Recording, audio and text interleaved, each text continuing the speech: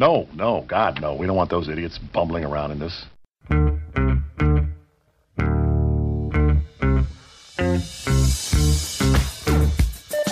TGIF, it's Mantz and Mitchell with Gary Mantz and Suzanne Mitchell. A double shot of good conversation with great guests to jumpstart your weekend. Mantz and Mitchell, you're on the air. Thank you, Eric Kramer. Hi, everybody. TGIF. I'm Gary Mantz. I'm Suzanne Mitchell. Together, we are Mantz and Mitchell in your ears for the hour. And it's Friday. It's time to work once again. It is our privilege to be working with our producer, bad boy Benny Mathers, at the board. Benny, how are you, sir? Hi, kids. Doing well. Happy Friday. We're having a pretty good time. Yeah. I'm wearing my Tampa Bay Lightning hat down here as we broadcast diagonally from Seattle to points unknown and everywhere else. Losing in overtime 5-4. The Kraken's going to have to start upholding the quality standards because our Lightning, man, they are just falling down on the ice. So I can spin that 180. I believe we won our game in overtime against the Red Wings 5-4. So there's a bonus there. You go. Now, that is amazing because as coincidences go, the last time I asked you about it, both our teams had lost in overtime 6-5 on the same night. Very weird. Wild world. That's right. And we are wired for weird here at Twilight Zone time. Today, Suzanne, if I have said this once, I have said it 18 times. Joe Rumbolo is going to be on the show with us after a long absence. He is back. Our people talk to his people. They get together. They bring in the lawyers. God knows what they're saying behind closed doors. Big contract. But Joe Rumbolo is with us today, and we are so delighted. Joe Rumbolo is the former bass player and band leader of the rhythm and blues rock and soul horn band of the Spirit of St. Louis. After moving into the business end of the music industry, he toured with the Moody Blues and the band Chicago. He was the owner-operator of Rumbolo's Deli, an Italian specialty store in St. Louis, Missouri, a former radio talk show host, and is now a licensed Medicare insurance broker. Last on Mantz and Mitchell 8 years ago. We are delighted to have with us today the Sainted Rascal, Joe Rumbolo. Welcome to Mantz and Mitchell, Joe. Well, thank you very much. As I was saying the last time I was here. Well, there you go. And apparently Joe is rather enamored of this moniker, Sainted Rascal, but I think it suits you, Joe. Well, thank you. Thank you very much. When I saw it in writing, I thought, hey, this is pretty good. I think I'm going to keep that. I like it. You're welcome to it. We have not talked a lot when we had you on before. We did not talk very much about your music career. Strangely enough, you're one of those few people we've actually met in person, where we met in Las Vegas and we're able to sit down and have a cup of coffee together and talk. But when Gary and I were looking at your information here, touring with the Moody Blues and the band Chicago, I think we both raised our eyebrows quite a bit.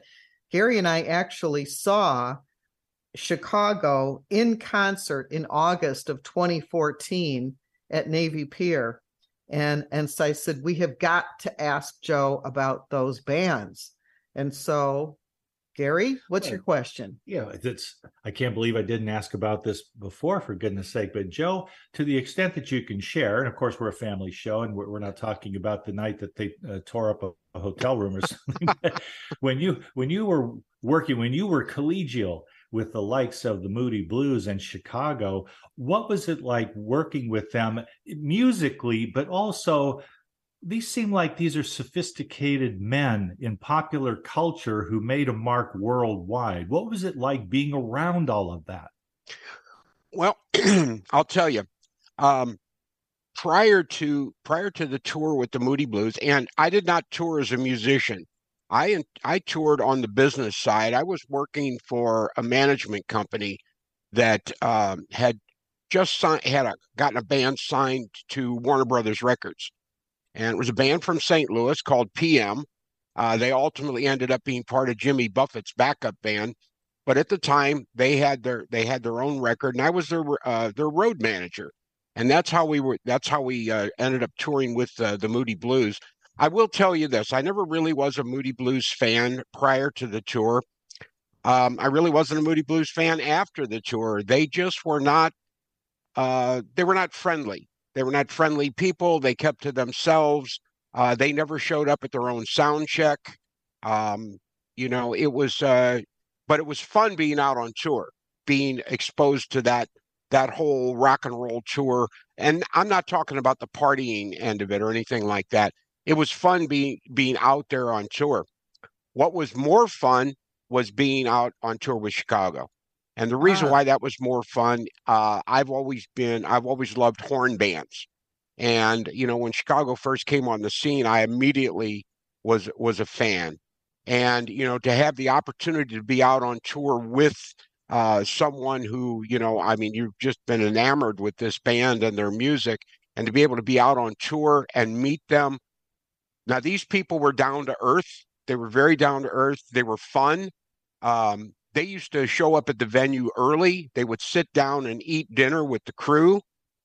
They would do their sound check. They invited us into their dressing rooms. They said they had 2 dressing rooms. We had 1.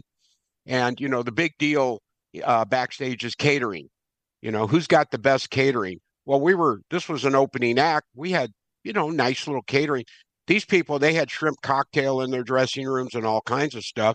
And they first night on the tour, they said, "Hey, we're not going to eat all this stuff. Anytime you guys want to come in here, just come on in and take this stuff." So they were just really, really nice people, down to earth. And even afterwards, we would go out and see them, like here in St. Louis or in Kansas City, and they were very welcoming. They welcomed us backstage. So it was fun. It was quite an experience. And, I was very thankful and appreciative to have had that.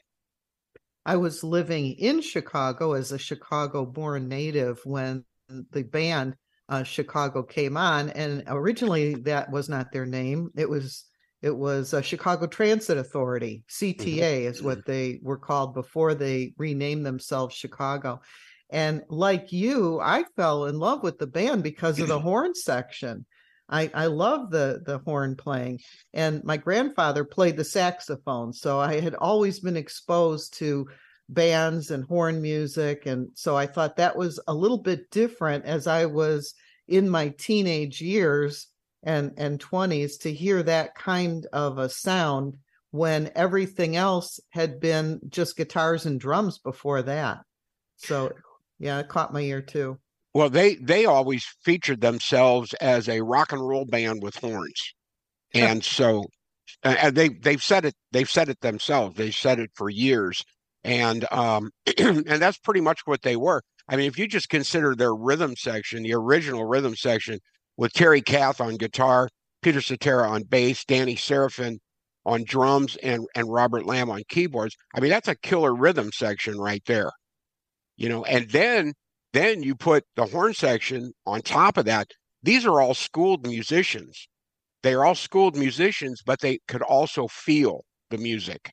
And, sometimes the schooled musicians, they're just playing notes on a piece of paper, but they got it. They really got it. And I'm going to tell you that some of that early material, that Robert Lamb wrote and that Jimmy Panka, the trombone player, wrote, I mean, just some incredible stuff, really. I just absolutely loved it. Very good. We experienced the kind of professionalism and consideration toward the fans on the part of Paul McCartney. Suzanne and I have seen Paul McCartney twice in concert, once in Jacksonville, Florida, and the second time in Tampa. When we drove to see him in Tampa, it was raining cats and dogs. Now, there are musicians, and I can't name this or that person. I just know that different people look at situations in different ways. Whereas some musicians, including very famous ones, might decide, okay, the show must go on. Let's get going. We're going to be on for so long. We'll do an encore and then we're getting out of here. Paul McCartney, because of the rainstorm and the lightning and the people are trying to find parking in the mud and all of that, he did not take the stage until he and everyone else could see that the vast majority of the seats were filled about a half hour after the scheduled start time of the concert.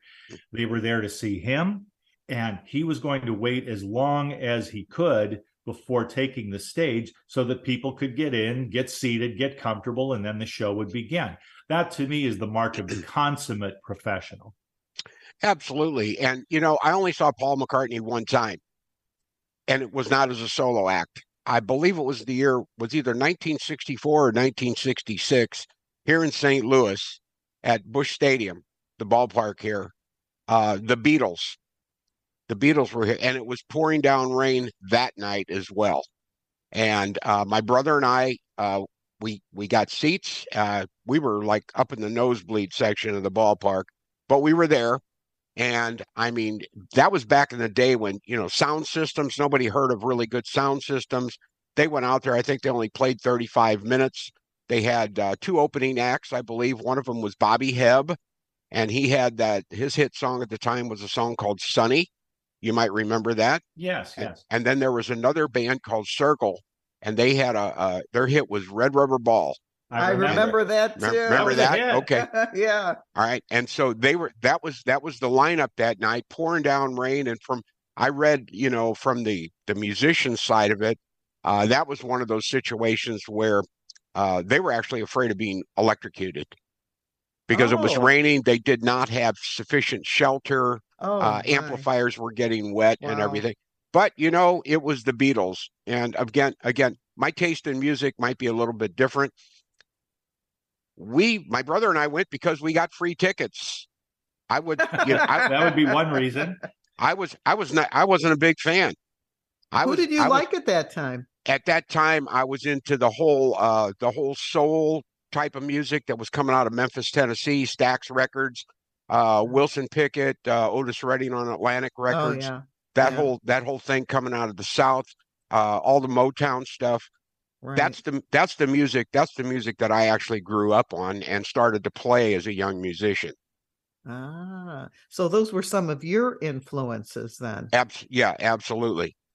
And when you were playing bass and the band leader, did you run across those hairy kinds of situations in St. Louis with bad weather or, something that was going to affect your performance? Most of the time we did not. We were really fortunate. We were extremely fortunate. I'll tell you, I'm just thinking about one situation. It had nothing to do with like rain and bad weather, but there was a 4th of July celebration down here on the riverfront every year, and at the time it was called the VP Fair. We played the second one ever. We were slated to do 3 shows a day for 3 days in July. Oh. Okay. And I mean, so we were there from early morning. We had a booth. We were selling our merchandise and stuff. And when it was showtime, we'd make our way up to the stage. We'd do our show. We'd leave. We'd go back to the booth. The scariest it was very hot. I mean, it was dangerously hot. And we had difficulty getting water. The scariest thing was at the end of the last show, there was the fireworks display. And then we had a hotel room as kind of like a home base that we were trying to get to. And we were walking up the steps of the Gateway Arch so that we could get to our hotel room. And there were so many people that we were all like in gridlock. And if you've ever wondered what it was like to be in the middle of a stampede, that was it.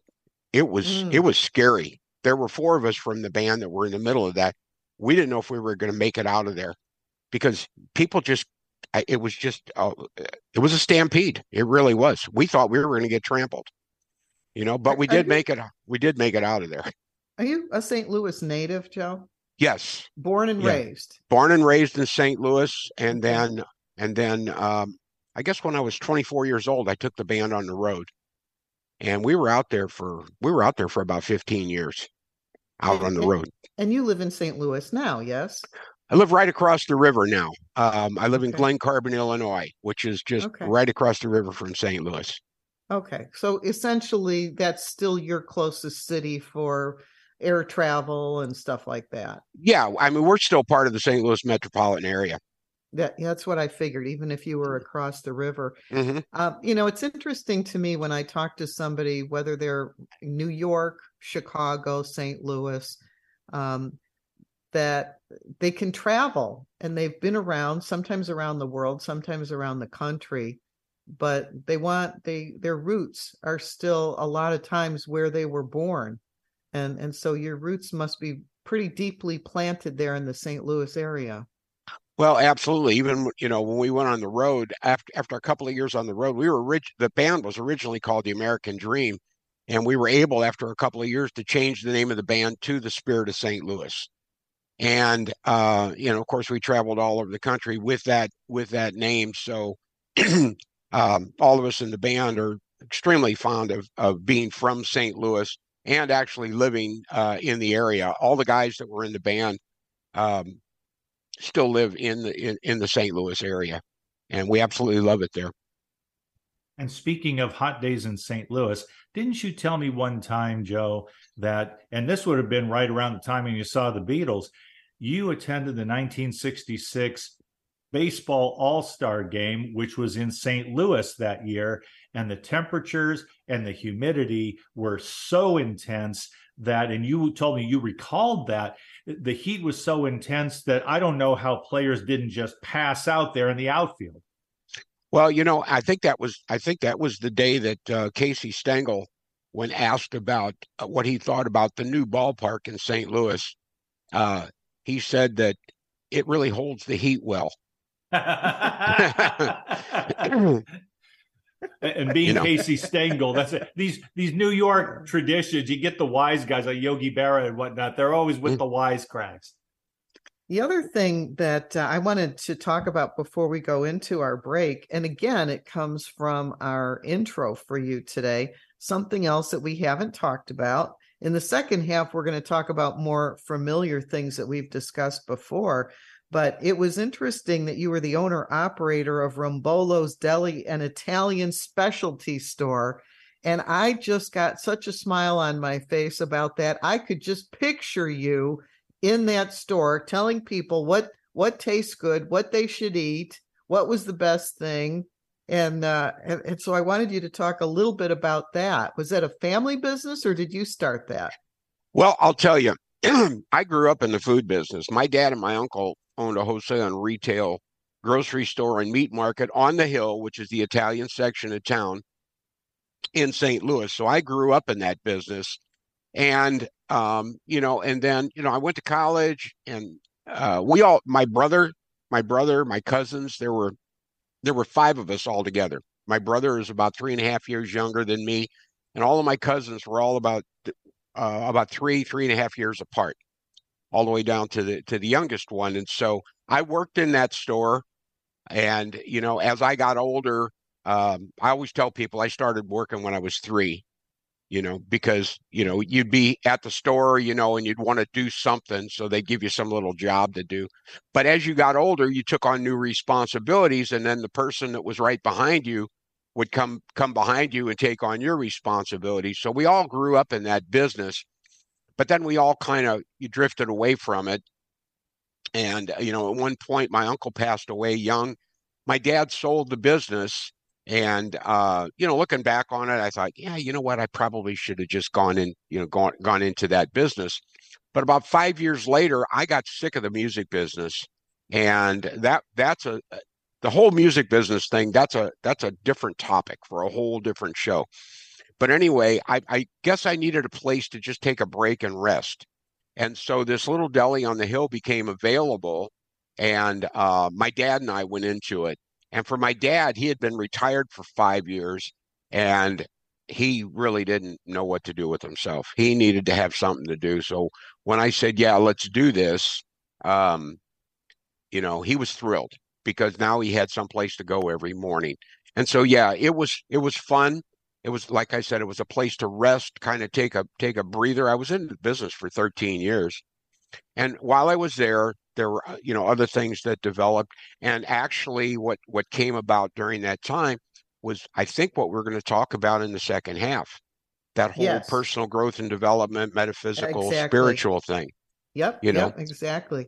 So, if we hadn't gotten into that deeply into your background before, it's like we always jumped right to the metaphysical spirituality as soon as we said hello. And so Gary and I thought this time we want to go a little deeper into Joe's roots. And it's kind of funny because I think, if I remember, this is like your 18th time with us. And after 17 times, on the 18th time, we're finally getting to your roots. When you had that Italian specialty store, what kinds of things did you like? And I'm assuming a lot of it was imported. Some of it was imported. Some of it was was local. I was in a building that housed a salami company. Oh, there okay. was the old Annie Brothers Salami Company. I was in their building, and 2 blocks down the street was the Volpe Salami Company.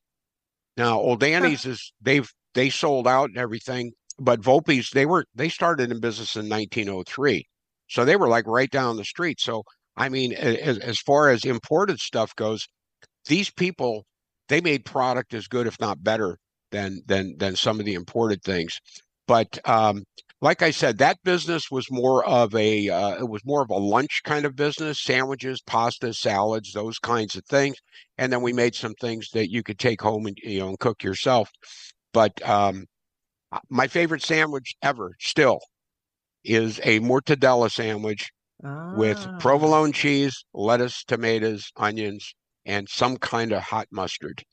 My favorite. Wow. I still go there. I sold the business to a couple of brothers that still have kept it going.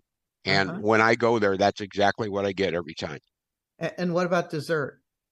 We didn't have any desserts. We didn't have desserts. No cookies. No cannoli. No cannolis. I had the best cannolis in town, 1 block down the street at Vitale's Bakery. I had all kinds of wonderful bakery goods down a different block, 1 block away from me, at Missouri Baking Company. There was no need to have desserts. People wanted dessert, I'd send them to one of the bakeries. Very good. So a lot of sandwiches then. Mm-hmm. Okay. Yeah. Matter of fact, I have a 9-year-old grandson. I took him in there one day, and he ordered. He looked at the menu. He ordered what was called the special, and he had that sandwich. And he said, "Papa, that's the best sandwich I've ever had in my life." Wow. So this brings up a point I'd like to build on what you were saying. Suzanne and I last summer had the honor and privilege, due to the graciousness and the hospitality of our hosts, to stay in Kearney, New Jersey. And when we walked down the driveway of our host's home, you could stand out in the middle of a residential street and look across the Hudson at the Manhattan skyline. Mm-hmm. So we went out for an Italian meal the first night we were there. And I figure, okay, that's it for night. We'll go back, have some dessert and chit chat before we go to bed. No. Our host said, hey, why don't we go ahead and drive into the city? I'll take you in there. Carl is the husband's name. Carl said, I'll go ahead and drive us into the city and we can go to Times Square. I'm prepared to finish the meal and go back to home and meet the cats that they have. They have 3 cats, and just call it a night. And instead, we park in Midtown Manhattan. And when Suzanne and I stepped into Times Square, outside the parking structure, I swear to you, I felt like Dorothy in The Wizard of Oz when she goes from black and white to the color, the sudden color film and the yellow brick road. It was absolutely stunning. So we made 3 trips into New York, which included a side trip to Ellis Island and the Statue of Liberty. When we went, finally, our last trip, we went into Washington Park and then on into Greenwich Village. When we got to Greenwich Village, I was looking at places, and just in my mind, I was going, now, could I live there? I mean, if money were no object, could I live there? How about there? That looks like a nice apartment right there. What's that got to be, like $4,000 a month or something? And it's an old building. And in one particular, just over the sidewalk and by the tree that needed to be pruned back a bit, I remember thinking, oh, that looks like a very cute place.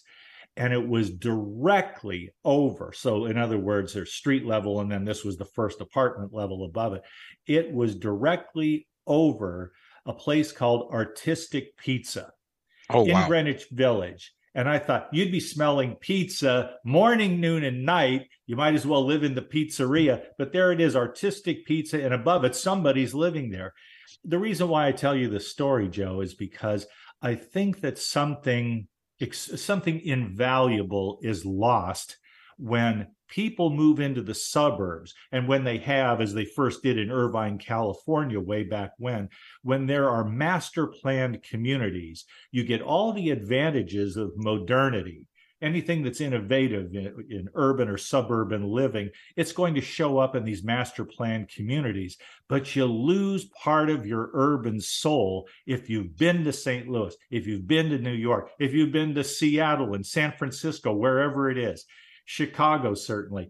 When you move out into the burbs or places that have intensive master planning, your town culture evaporates, and it's usually replaced by something that operates in a chain, something that is just easy to recognize. And what thrilled you as a child, or was the place where your family gathered for any important occasion, simply goes away. There's something tragic and bittersweet about that. Yeah, you're absolutely right. Like in terms of the Italian neighborhood here in St. Louis, it's called The Hill. And it's still there. It's very vibrant. I mean, it's actually staged a comeback. I mean, people are moving into the Hill now. This is a very treasured place to live. It's even to the point now where I go on the Hill and I look around and go, this is not the Hill of my childhood. I'm not quite sure how I feel about it, but I'll tell you what, the businesses are thriving. Some really great restaurants are in that area, and other businesses moving in. So the place is really bustling, and it's really cool because you can go there and park your car and you could walk everywhere. And like I said, there was 2 bakeries, one down one block, one down the other from my deli. Now there's one coffee shop, the Shaw Coffee Shop. There's another place called Cafe Dolce, which is nothing but desserts and Italian coffees and stuff. Fabulous area. Just wonderful. The metaphysics of finding one's place, or finding about where you were born, and discovering many times fairly late in life how much it always meant to you, even though you didn't contemplate it. Joe contemplates a lot. Many of us don't do that well there, but it just gets you, as we like to say, in the bejesus belt there. So it was great to be able to revisit the past, your past, Joe, and to talk about the value of growing up where you were. It's so organic, so meaningful. We're at the time when we're going to take our one and only break. And when we come back, let's get into the metaphysical weeds with Joe Rumbolo. There is spirituality. There is the business of spirituality, and a lot to be said in regard. We are Mantz and Mitchell. So glad you're with us. Give us a couple of minutes and we will be right back.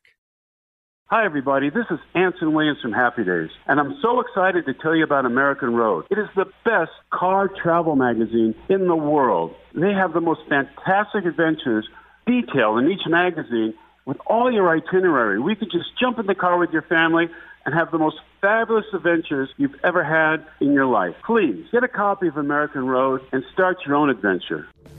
Staying connected with Gary Mantz and Suzanne Mitchell is easy. Just go to mantsandmitchell.com for the latest info on topics and guests. Friend Gary Mantz and Suzanne Mitchell on their Facebook pages and like the Mantz and Mitchell show page at facebook.com/MantzandMitchell. If you're on Twitter, share a follow with Gary and Suzanne at Mantz Mitchell. Join Gary and Suzanne Friday and Saturday mornings at 10 a.m. for an unusual show that covers everything from personal growth to the paranormal. Here's an amazing act. Here's a tremendous act. Here's a startling act. The amazing, the thrilling, the greatest, spectacular, incredible, exciting, wonderful, world famed, most unusual novelty act. The home of the A-Team of Alternative Talk is mantsandmitchell.com. Heard right here on Alternative Talk 1150 AM or streaming live from your computer anywhere. Terry Loving wants to help you with your online marketing challenges right now. She has several courses she is giving away to help you get your business working for you online. Yes, giving away. WordPress websites are her specialty, yet her technical skills go way beyond that. Check out her blog at terryloving.com or email her directly at terry@terryloving.com. That's terry@terryloving.com. On Friday, Mantz and Mitchell welcomed Joe Rumbolo, making his triumphant return after 8 years to talk about the business side of spirituality. On Saturday, Rose Kreider makes her debut with insights into film and television based on her years of experience as an actress, director, and runway model. Bringing you Mastery and Mystery since 2007. We are Mantz and Mitchell, Friday and Saturday mornings at 10 on Alternative Talk AM 1150. Alternative Talk 1150, talk radio for the body, mind, and soul. Welcome back to Mantz and Mitchell, and our guest this hour, Joe Rumbolo. Joe, who we have not talked to in a long time, and we are so happy to have him back on air with us because the conversation is always so rich and wonderful. Joe, if people would like to find out more about you and the kinds of things that you're up to, where is the best place for them to do that? Best place to find me is on Facebook. So it's just facebook.com/Joe Rumbolo. Since the last time that we spoke on the air, I actually retired, and then I went into Medicare sales. So now I am a licensed Medicare broker. I represent all the major carriers. And if anybody needs Medicare help, 314-753-0792. Once again, go ahead and repeat it, Joe. Yeah, one more time. 314-753-0792, or you can catch up with me on Facebook. I'd be more than happy to talk to you. Just give me a call for a no-cost Medicare review any time of the year. And I'm assuming if you are a broker for a number of people that the conversation is just like what one offers over a different one, kind of trying to mix the right person with the right policy. Yes. That's it. That's the whole idea of being a broker. First of all, you explain Medicare to the person and then figure out what is the best plan, the plan that best suits the person's needs. Yeah. So that's what I do. We, it isn't that you gave up on us or we gave up on you, the fact that we haven't had you on in just about 8 years, but what did occur from what little Gary and I figured out was that you had a lot of other things going on in your life. And so back in 2015, about 8 years ago, you had some things happen to you that were both physical and metaphysical. And so tell us a little bit about what happened to you 8 years ago. Well, and I'll tell you, sitting here right now, talking to both of you and all the folks out there, this is not something that I didn't put this plan together 8 years ago or 10 years ago, or even 12 years ago, but sitting here looking back on the last 8, 10, even 12 years ago, I look at what has happened as a life recalibration. There were things that I was starting to see different points of view of things. I had gotten pretty involved in the metaphysical, spiritual, personal growth and development communities. I had been working there. As you know, my radio show was directed that way. I had the opportunity at that time to work with a lot of the well-known authors, channelers, those kinds of people, and even put together an international radio network and was able to get a lot of these folks to host shows on that network. I got an opportunity to be behind the scenes, and for the most part, I really didn't like what I saw. And so I just started to move away from it. And then 8 years ago, I got married. My wife, Rebecca, I've known her since 1979. I was a little slow on the uptake as far as, I guess, but back then, my band and I were playing at the Stardust Hotel in Las Vegas, and she and a girlfriend were out there and happened to stop in and see a show. But I didn't meet her then. I met her several months later in St. Louis, and we just we went out a little bit here, a little bit there, and we knew each other, and we did a bunch of personal growth and development courses with the same company and everything. And now fast forward 8 years ago, we got married. And and of course that's life changing. And it was all part of this life recalibration where I've had the opportunity to look at a lot of different things from different points of view. And as far as where I am right now, I'm thrilled with where I am right now. I actually love being, right in this space right now. With when do you recall, if you do recall, when you first became interested in the unseen world? I know for both Gary and I, we're pretty young, teens and 20s, where we're starting to think, is this all there is, or is there more that I can't see? And then it kind of exploring. When was your exploration starting? Do you remember? I can remember a Christmas Eve when I was 14 years old, having a religious conversation with my relatives, my aunts and my uncles, and actually speaking a different point of view than what the Catholic Church says, and a different point of view of actually who I thought Jesus Christ was. I said I think that he was a man and who had some extraordinary abilities, but I don't, I didn't get into that whole the whole Son of God and all of that. And that was kind of a forerunner to later on when I started to get into the spiritual things, the metaphysical things, and all of this actually coming together and kind of realizing that we as humans are capable of so much more than we think we are, in terms of what we're capable of creating. And then looking back on that and thinking, yeah, that's what I was saying about this Jesus of Nazareth, that he was capable of so much more, and he was telling people, you can do all of this. And so I guess it goes all the way back to that time when I was 4. I don't know where it came from. I don't recall reading it in a book. I just recall this is what I was thinking.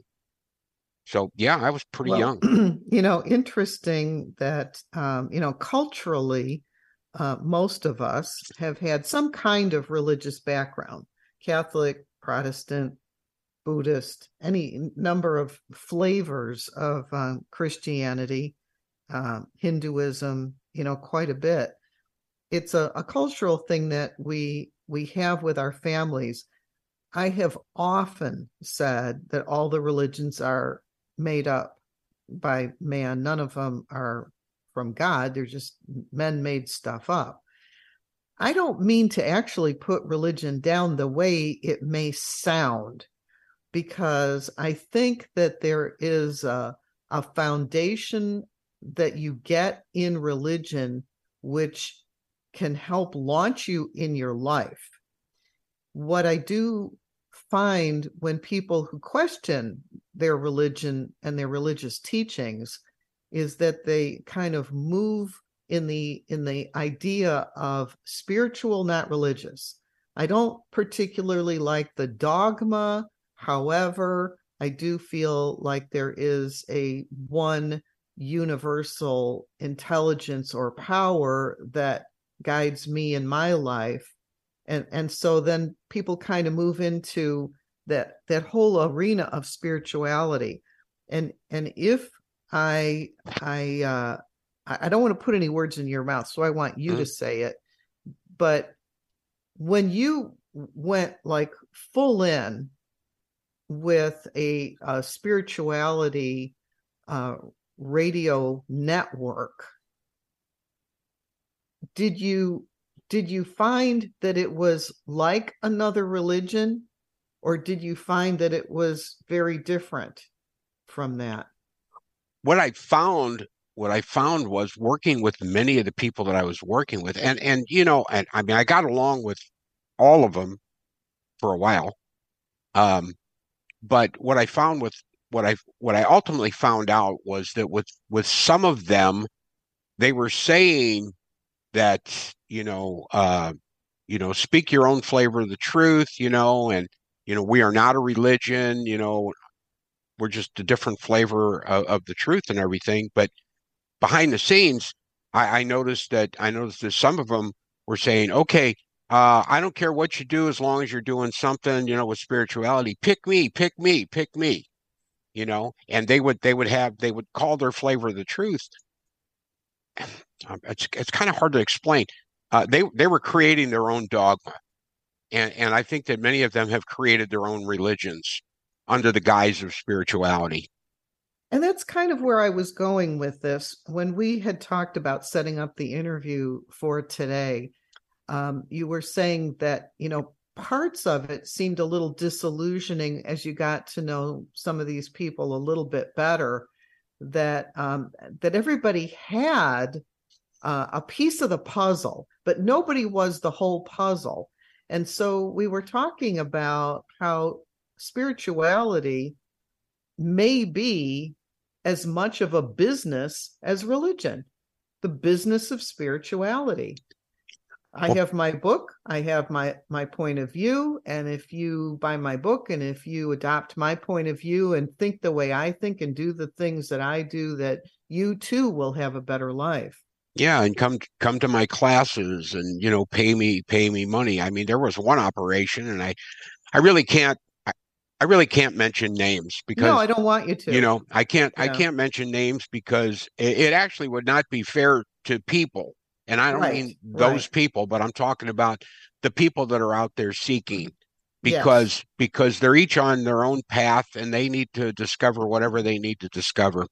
But I mean, I know one organization, they were trying to run this operation like it was Coca-Cola or General Motors, like it was a corporation, complete with board meetings and all these kinds of things. And and within those meetings, the main players were always complaining about the people who were actually paying the money to support them, about how cheap they are, how the same group of people are always the ones that are spending the money, and there's a lot of people that were hanging on for all the free stuff and everything. I have nothing against people making money and making as much money as they possibly can legitimately. It's legitimately, that's the key word. But conning people, to give them money, asking for donations, just like a church. Churches, what do? Every Sunday there's the people walking up and down the aisles with the baskets. Here, put your money here. Just like the churches. That's part of what how I was becoming disillusioned with the whole thing. Wasn't the fact that they were making money. If they were making it legitimately, but I really felt like the people were being conned. And looking back, and I still kind of look in on everything, every once in a while I look in. And what I noticed that each group has the same people that were there a year ago, 5 years ago, 10 years ago. And, I just would think that people would kind of progress. I've come to the conclusion that it's not up to me to judge that. I don't judge people that go to mass every Sunday or Saturday evening at 5:00. It's like, if this really works for them, if this is really helping them, God bless them. Let them do it. If it makes them feel better, what business is it of mine? But I do kind of take a look and say, God, you would think that people would move forward. That's just me. Or another way of putting it, you would hope they would wise up. Well, yeah. But recently, Suzanne and I did a Saturday show talking about cults, and particularly the history of religious cults in modern America. And with the notable exception, this is just my perspective, with the notable exception of the Heaven's Gate cult, which appeared to either require or strongly encourage that males get castrated as part of the membership process, which I have to say seems a little stringent. Yeah. But with the exception of Heaven's Gate and Marshall Applewhite, there who had himself. I mean, he had problems with his homosexuality, and ultimately he got himself castrated. So all of that happened. But typically, in my experience, just watching these things on the news or hearing about them, there are a few elements, two in particular, that keep showing up. And that the first one is, of course, money. They want to get as rich as they can, and people will sell their houses or take out another mortgage, whatever it is, to support this cult that perhaps has given them a welcoming community, a sense of family for the first time in their lives, because they've grown up dysfunctionally, and here they find a panacea, but it will cost you. That's one thing.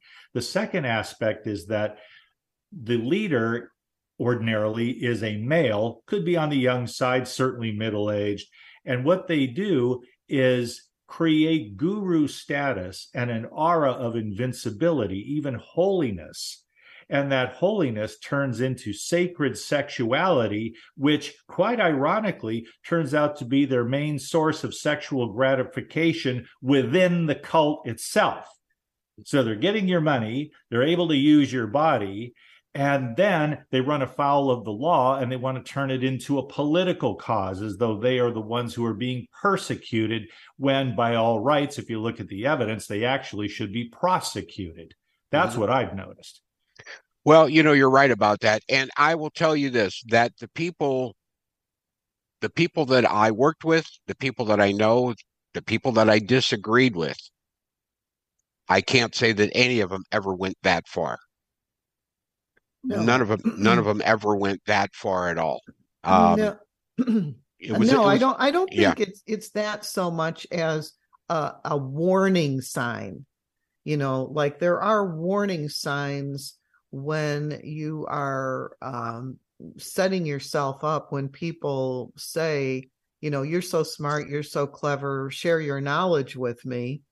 And if you have something that is useful in your life and you want to share it with somebody else, you just need to not think of yourself as a know-it-all guru.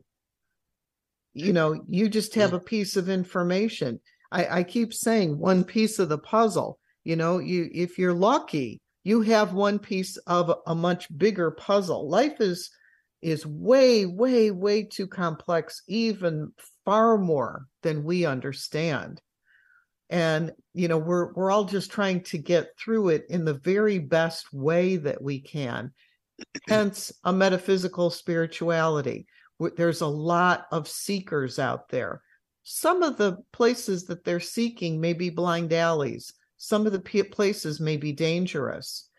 Some of the places may be ridiculous. And some may be illegal and downright evil.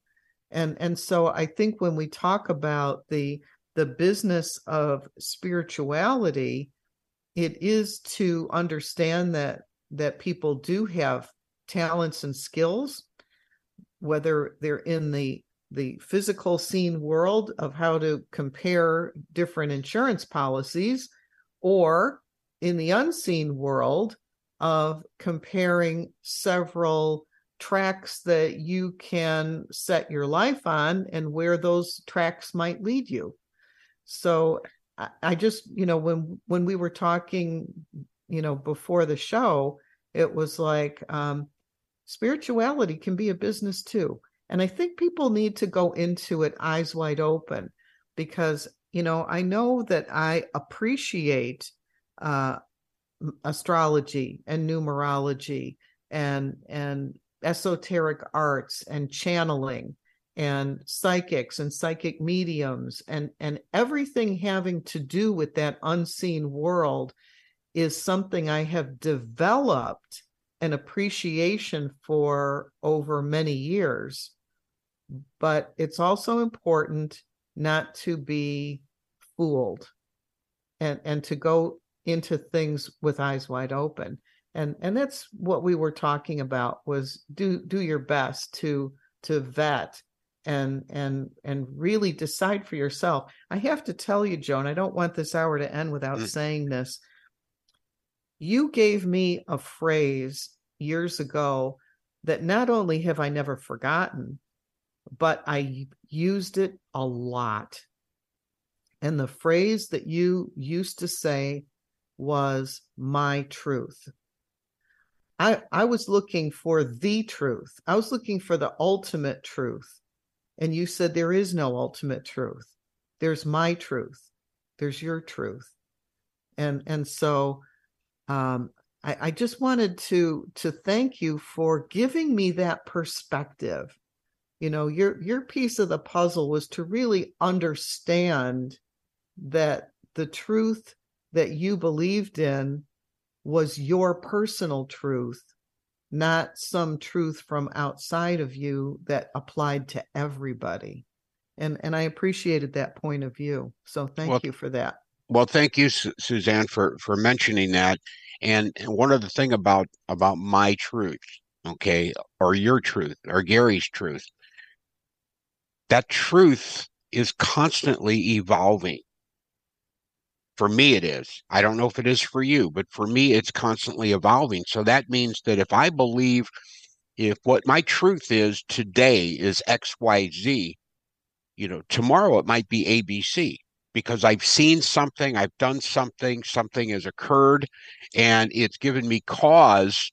It's given me cause for taking a look and saying, "Oh, wait a minute, this is what I believed. And now it's looking like something else is happening here. Let me take a look at that." I'll take a look at that and go, okay, well, maybe now this is my truth. It has evolved. It's changed.